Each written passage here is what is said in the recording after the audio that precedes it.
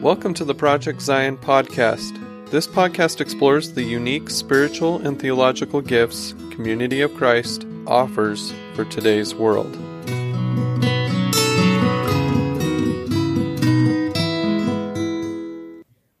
Hello, everyone, and welcome to another episode of the Project Zion podcast. I'm your host, Brittany Mangelson, and today I am excited to bring you another episode in our Fair Trade series. Now, Fair Trade are our episodes where we go over faith transition stories from members in Community of Christ.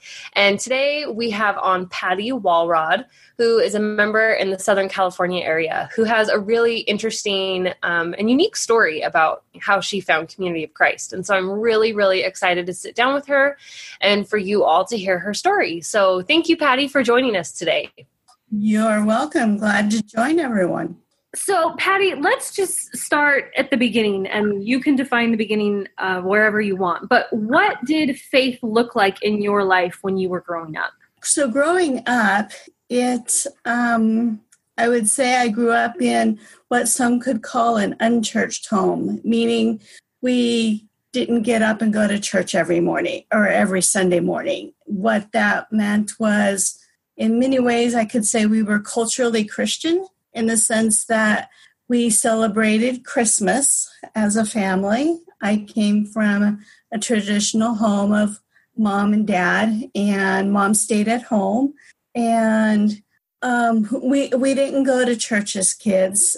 My dad grew up in a Catholic home, and my mom didn't go to church when she was growing up. Her parents left it as, we're going to leave it to them to make their own decisions on faith. And that was my mom's philosophy with my brother and I, because my parents also couldn't come up in an agreement on should we take the kids to the Catholic Church or not. And my mom early on didn't have a good experience with a Catholic priest because she had considered becoming Catholic. And so the ultimate decision was, we're just going to let them make their own decisions. And so, but what also happened with that was, in growing up in San Diego, my surrounding friends were involved in church. And I always found that intriguing.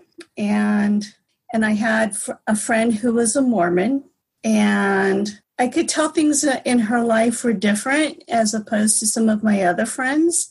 And so very early on, she got me a Book of Mormon and a Doctrine and Covenants. And I think I was in junior high at that point.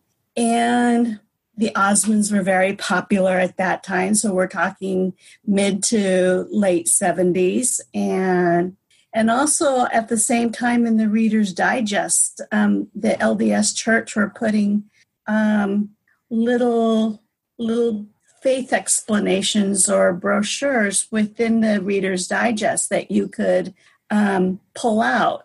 And I found myself reading those. So I was very intrigued by what I was picking up from that particular faith community. I wasn't really hearing that much about faith from other faith traditions. And my dad didn't do a lot to encourage or to propose discussion about the faith that he grew up in. And he had his own issues and concerns about his own Catholic tradition that he grew up in. So I just found myself being intrigued and interested in this one particular faith movement, the Mormon faith. And then my mom had told me, she says, well, your grandpa had grew up as Mormons, and his parents came from Denmark as Mormon converts and settled in Utah. So in school, they talk a lot about as far as like in history, the journey that our families have made from other parts of the world to come to the United States. And so that was a natural progression as far as learning about not only history, but your own family history. So out of all of that, I found myself wanting to learn more about this one particular faith movement. And the more I learned, I would run into missionaries. And one time I even asked for information to be sent to the home. And they showed up at the house, and my parents were not happy with that. And I think I was about 14 at the time. And so we had one of those parental child discussions about, you do not want to go down that particular path. And I didn't really understand the rationality of the reason why. And then about the same time period, there was a lot of discussion on the Equal Rights Amendment. And one particular woman who was LDS was in the press a lot because she had strong feelings on the Equal Rights Amendment. Her name was Sonia Johnson. And she eventually was excommunicated for what she was trying to do with the Equal Rights Amendment with other women within her faith movement. And I didn't really understand a lot of that. And I just knew that from what my father had told me about his expectations for me as a woman, that maybe the traditional views that the LDS Church had about women were not correct. And I didn't have faith or religion to base those views on, but there's just something about that didn't feel right with the way I was raised. So being the book person I started to poke around in books to learn more about faith. And then that is how I learned about this Reorganized Church of Jesus Christ of Latter-day Saints, which is what the Community of Christ was commonly known for then. And there happened to be an address for the church in this one particular book. And so in about, I think it was September of 1979, I wrote a letter to the church asking for more information.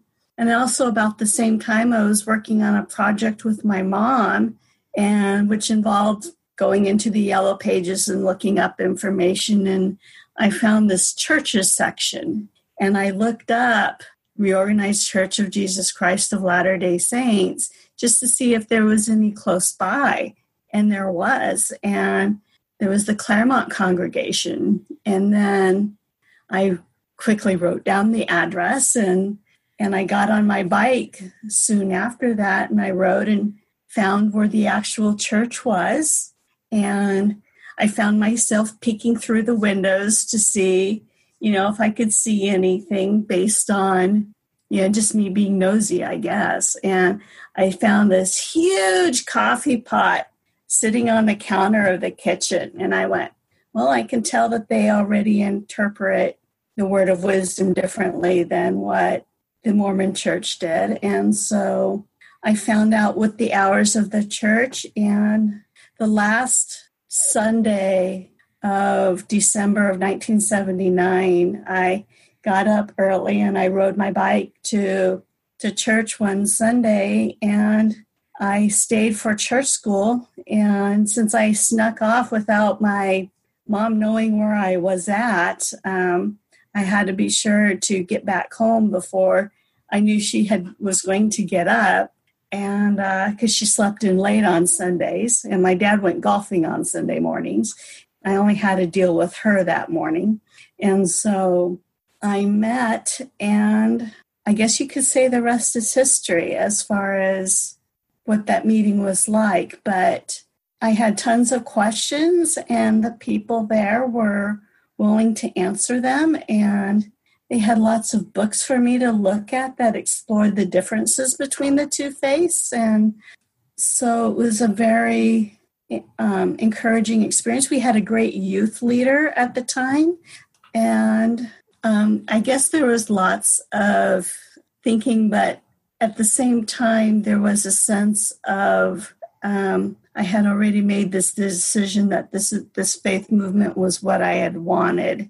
And I made a decision like 8 months later, I was going to become a member of the church. And that I needed to give my family time to adjust to this decision. And I was going to give them 8 months to do that.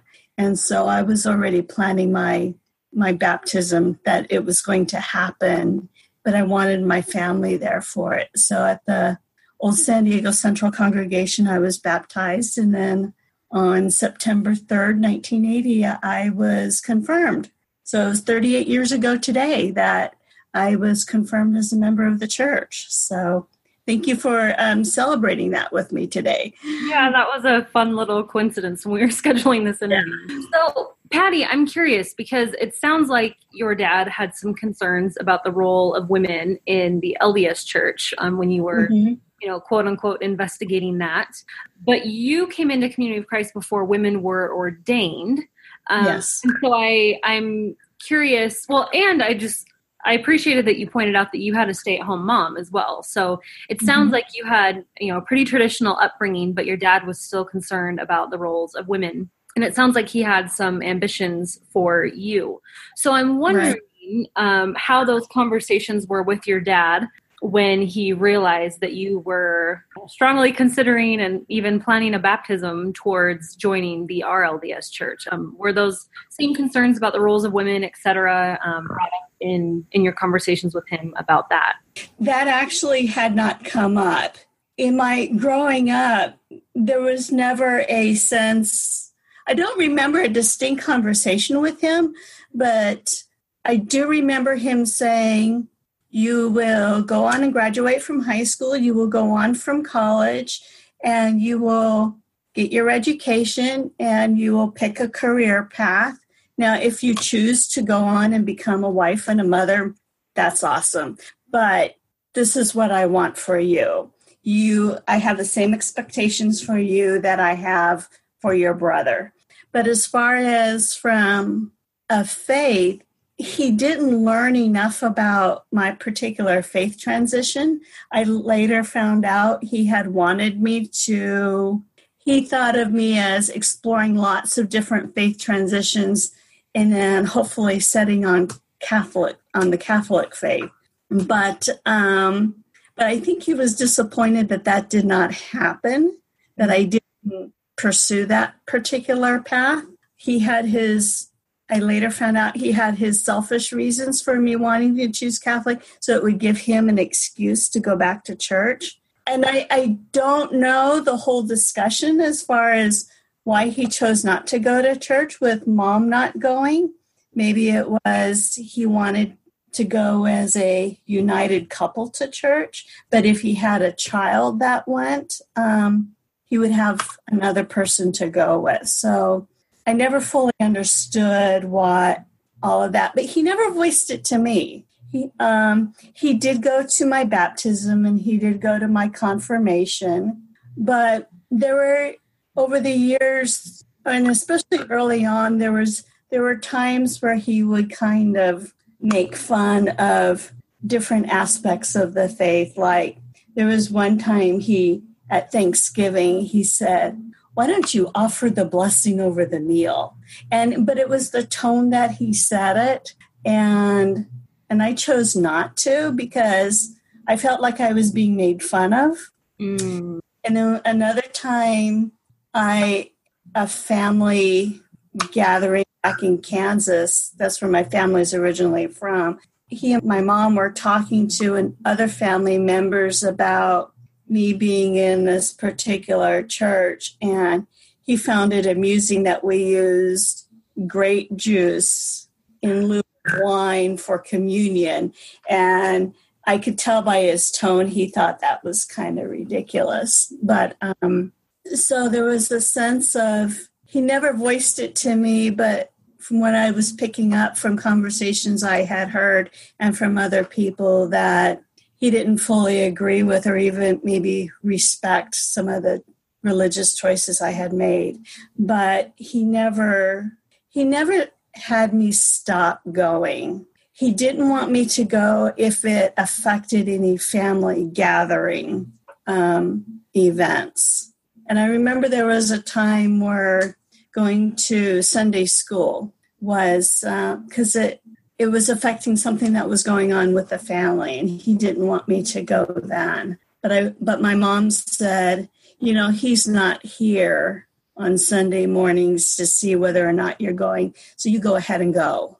So, but my mom, as long as church didn't affect the immediate family, that was fine. And so over the years, it just developed into this pattern of there was my folks from church, and then there was my family, and what had evolved was two separate worlds. And there were a couple times where there were people from church like, well, why don't you invite your family? Why don't you bring your family to church? Or why don't you invite your mom to women's retreat? But I just knew what the answer was. So just from time growing up. So it didn't necessarily happen. I didn't invite them because I knew. Don't know if that makes much sense, but it makes a lot of sense, and I can relate. Yeah. So hope that answered the question in a kind of roundabout way. No, it did. Thank you. So what about your brother in all of this? I don't know if he's older or younger, or if he had questions or anything like that. I mean, how did he play into all of this? My brother's younger than me, and he never made a choice as the years went on to embrace a particular faith movement. And when the time came where I was ordained a priest in the Community of Christ, he had kids that were playing softball, and he said, I really wish I could be there for it, but the girls have softball games that they need to be at, and I need to be there for that. So, I fully support what you're doing. But other than that, we've had this peaceful, I guess, a peaceful coexistence by not intermingling that much. I do remember, as I'm sitting here thinking about it, when I was still in youth group stage, he did come and play volleyball a few times with people from church because there were quite a few people his age, but that it was never anything that persisted. He never wanted to continue to come. So yeah. So I'm interested in this idea that you were looking into the LDS Church and Community of Christ at the same time, and just a little backstory on Patty and I. You have let me borrow a book that I was at the Mormon churches and their differences, or it's an older book that has just various topics of this doctrine or theology or view on scripture or whatever between the two churches, and they compare and contrast. Mm-hmm. And it's really funny because Patty, when you were reading it, you kind of made little check marks of like which one quote unquote scored the highest. Like, I used it in seminary for my baptisms for the dead paper. And I just remember, like going to that chapter, and it's like, I don't remember what exactly, the numbers that you had put on that particular chapter, but, you kind of scored each church and what you thought. And I just thought that was so interesting because, from today's point of view, I feel like the two churches have taken drastic, different paths. But, back in the 70s, correct? This is when this was early 80s. Early 80s. Okay. There definitely were large differences. But some of the more talked about differences that we talk about today hadn't necessarily happened yet. So I'm just curious, in the mind of Patty in the early 80s, what was it that drew you to the reorganization over the LDS Church? Which I don't want to get in like a, big contrast and comparison, but what was it that drew you to Community of Christ? I think there was more of a sense of community connection overall, being that I was going to approach both churches as being a convert. The LDS Church, I was getting negative vibes from my family on. So in the Community of Christ had just as far as like how they handled their missionary program, for example, the Community of Christ doesn't have two missionaries going around and knocking on doors and given neighborhoods. So there was never going to be that. There was never the pressure to become a member that maybe the LDS church had, as I look back on it. And even before 1984, when Section 156 came about, there was more of an idea of women had a place, even though it wasn't a priesthood place, they were still involved in the church. And I even remember in my own congregation I was asked to give the offertory. And I think that was the beauty of living in Southern California, because I heard about other areas of the Community of Christ that they didn't even allow women to do that. So that reflects the cultural differences from Southern California Community of Christ to the Midwest Community of Christ. You get variations of liberal and conservative, how we approach non-priesthood involvement in worship services. But in my area, they had they took a more liberal view in who was to be involved within worship. So I was learning how to give opening and closing prayers and providing the offertory. And we had a thing then called pre-Sunday school worship, which lasted about 15 minutes. And it was before the church school started. And so I was learning about how to plan worship services by doing these 15-minute pre-Sunday school worship services. So I felt, as I was starting to get into the Community of Christ and explore more, I felt I had a place. And whereas I don't know if I would have felt that sense of place in the LDS church. Now, I was still very fascinated by the LDS church as far as what they were doing in their temples and what a baptism for the dead looked like, or what do they do in a marriage that makes them think that it can seal them and make it last forever, or make a family unit last forever. I was still very fascinated by all of that, but I went with what I was sensing was, it was really based more on a feeling and what felt right to me. And what I was picking up on faith and how I was understanding scripture was I was leaning more and more into where the Community of Christ was heading.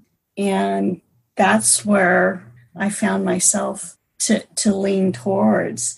And then when in 1984, when 156 happened, it reaffirmed more for me that as a woman, I have a shared responsibility with the brethren, so to speak, that my role for the building up of Zion and building community was just as much my responsibility as it was theirs. And I felt affirmed by my church in that way. I always felt affirmed by God that I was equal to men, but to have that, okay, you have a shared responsibility, whether you're a priesthood or not. And that's what I think 156 did for me, was it affirmed that women are equals and they do have a place in mission that it didn't exist before. It was kind of like the seal on that. So, yeah, that's so interesting. A lot of times I've heard people that can still struggle with the idea of all are called, but not all are called to priesthood. But to have that affirmation for you, just that if women could start being ordained, then what does that mean about me, even if I'm not ordained? If I'm a woman, that means that I have, the call to build Zion, I think is what you said, is just as important for women as it is for men. And I think that's really, really beautiful. So What has your life continued to look like since you've joined? I mean, I know a little bit about what you've done, but share with the podcast on what you've done with the church. So what has happened over life within the church is I have this amazing group of people throughout the church that are all about embracing the call and living your life to the fullest. And what that has meant as far as church was, like, for example, when I decided to go back to school, because I took a break during my undergrad years, and then I went back to school at age 26 to go full time. I had a pastor then who was like, if you need resources to help you get your books for school, we can help you do that. And so they helped me out in that regard. Now, I wouldn't say every congregation can do that, but mine at that time did offer to help me out. And then when I left San Diego to go up to San Bernardino to go to Loma Linda, they provided a send-off party for me. They lovingly encouraged and cheered me on every step of the way. When I went to Peace Corps, they made sure I got the Herald, and they encouraged me to get in touch with the apostle for Latin America, who was Dave Brock at the time. So when I was in Honduras, he communicated to me when he was going to be in country, and I had the ability to go up and meet him in San Pedro Sula and to be a part of some church activities there. So there was this real strong connection to the church, even while I was in Peace Corps and helping out. And I went to a reunion my very last week in country, and just being a part of that. And then and at one time, I know another amazing example of how the church just strongly supports you in different areas. I had injured my knee while I was in Peace Corps training, and they sent me to Washington, D.C. to have surgery. And I told Dave what was happening. And so he said, give me a call once you get to Washington. And when I did, he says, okay, here's the pastor of the congregation in Washington, D.C., and they can make sure that you're doing okay and so on. So I did call them, and I do remember going to church once, and that family took me to, I think, a family softball game, or one of the kids' softball games. So it's that sense of support. Those are just brief examples of the support I have felt. And whenever I have wanted to explore new things that encouraged my growth, the church has been there with different people. And like, maybe we can use this new skill that you're working on to help do this, or, just this loving support over time. And that's what that has looked like. And I've just been so grateful for that kind of encouragement as far as the growth of my gifts and talents and my own growth as a person. And now every few months I get together with different people, and we do girl chit chat and solving world peace discussions. And sometimes that's with girls, and sometimes it's with guys and other people. So it's just about getting together and building community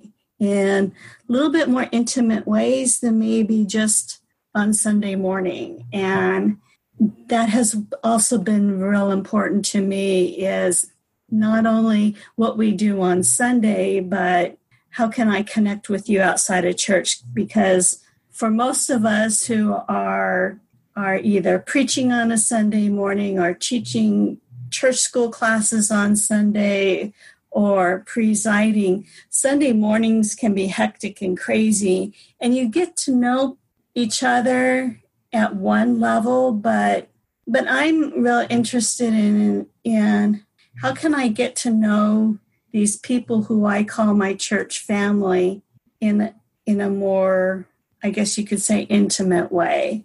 You know, how can I truly call you a friend other than a kind of, I go to church with you on Sunday, and what we have in common is that we're a part of the same church, but how can I get to know you on a more personal level? And that's always been what's been really important for me. And it's helped me feel more connected in the faith movement and getting to know people and hearing their journey. And when my father passed away almost 6 years ago, those connections helped me get through a very difficult grieving process, and which I'm very grateful for. So to me, that's what community is about, and that's what the church has been about.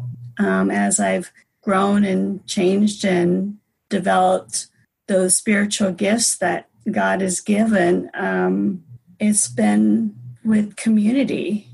I love how you highlighted both, kind of the macro level community where, you were getting connected to different pastors on the other side of the country, et cetera. But then talking about small groups that are, it sounds like talking about mission and peace and reconciliation and, the things that we proclaim that matter, that it can just kind of start where you're at and start in the small circles of where you're at, which I think is really, really powerful. And honestly, I think that's how we change the world. So, yeah.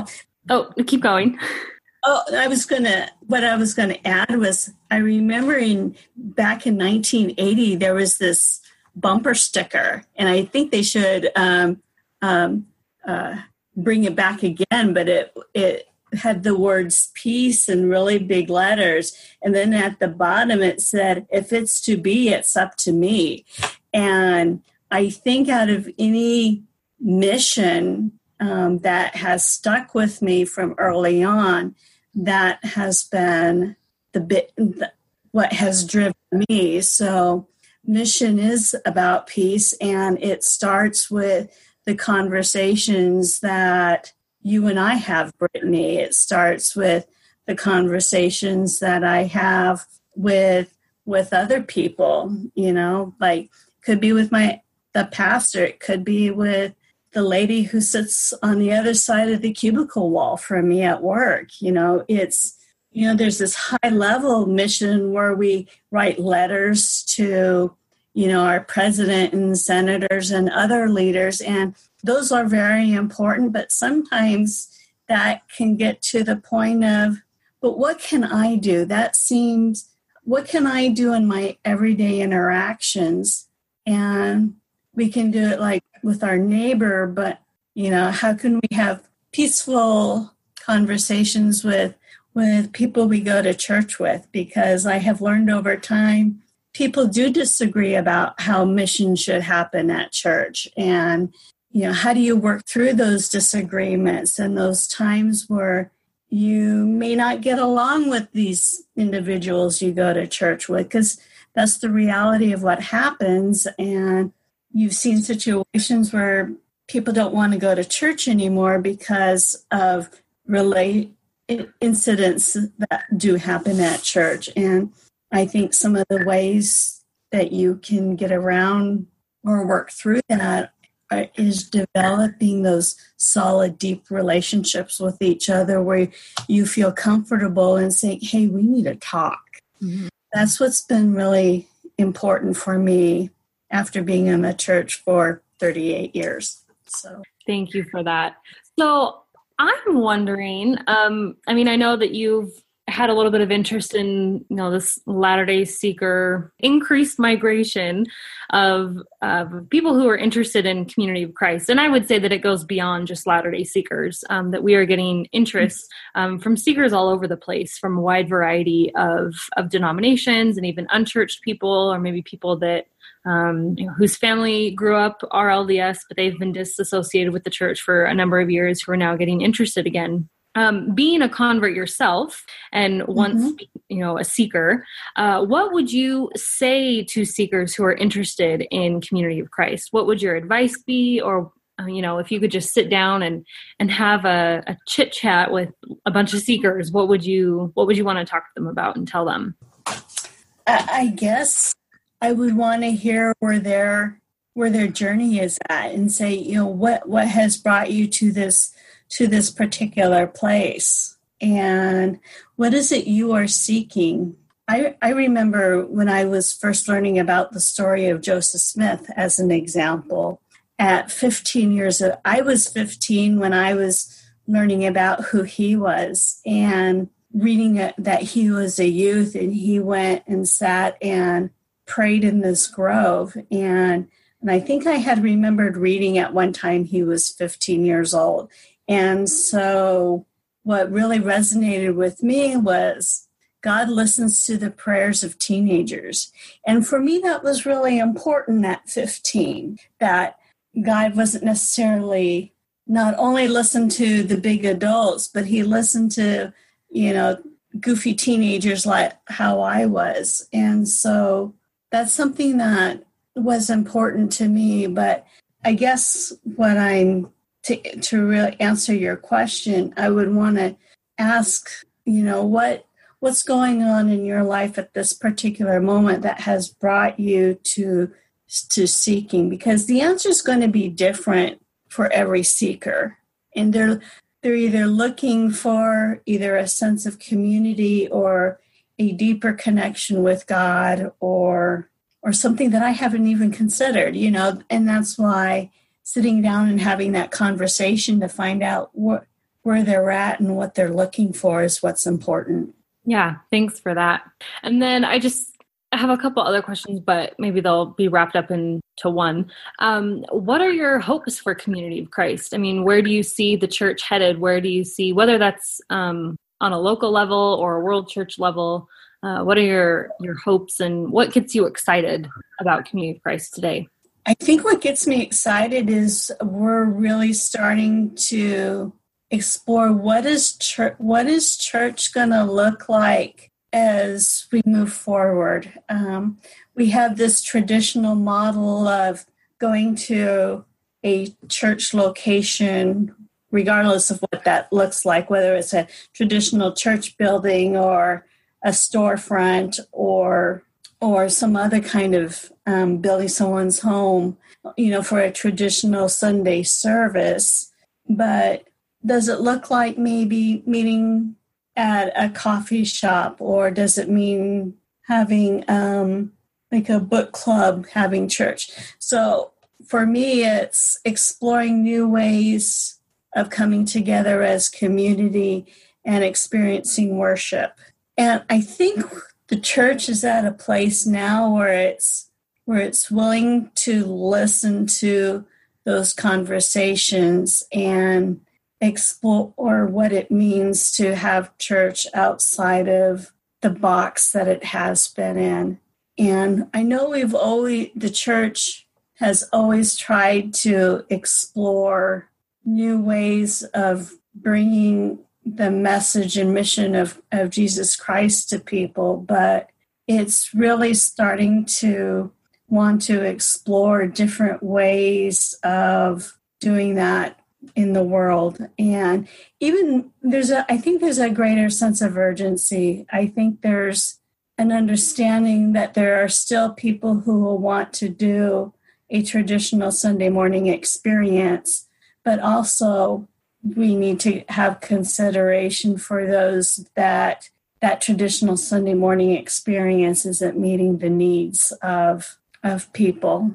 And how do we get together and have community? And I don't know what that's going to look like. And I think that's what inspires me to continue to ask the question and to try new things. But there's still a basic question or basic response that has existed since the beginning of not only the Community of Christ and Joseph Smith, but we're talking back in the days of Peter and Paul, and that's inviting people to Christ.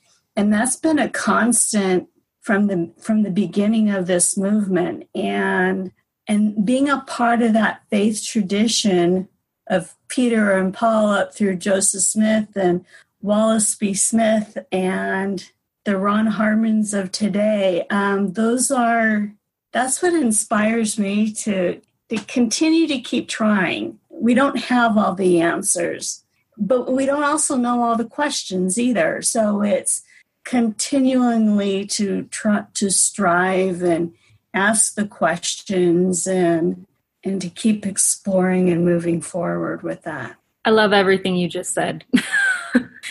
Thank you. Do you have anything else that you'd like to share? I mean, those are pretty much the questions that I have for you. Yeah, I'm always available to share and to sit and visit with people. And so if anybody ever wants to talk and to reach out, you can get a hold of me on Facebook. You're welcome to do that.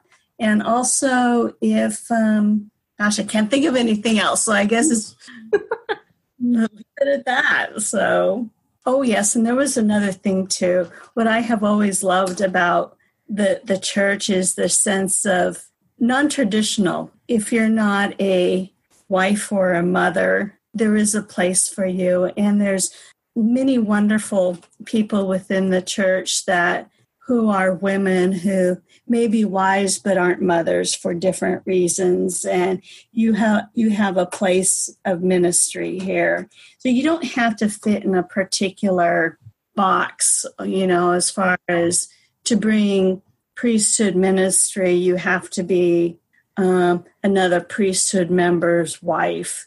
You can have a leadership position irrespective of the role that your husband has in the church. And that openness to the ministry that women can bring that's separate from her husband, I think or even if you don't have a husband, that's important too. Or if you're not a mother, there is a place for you here. And I think that's important too, because community isn't just traditional moms and dads and kids. It's we're all kids, and we all have this connection with each other, and you can form the family that you need to form for your growth and development. Thank you for lifting that up. I think that's one of my most favorite things about Community of Christ. And one of the things that I wanted to really figure out when I was first looking into Community of Christ is what was the culture that my daughters were going to be raised in, as far as expectations, et cetera, on their future lives. So I'm really glad that you lifted that up. Well, thank you, Patty. This has just been a delight.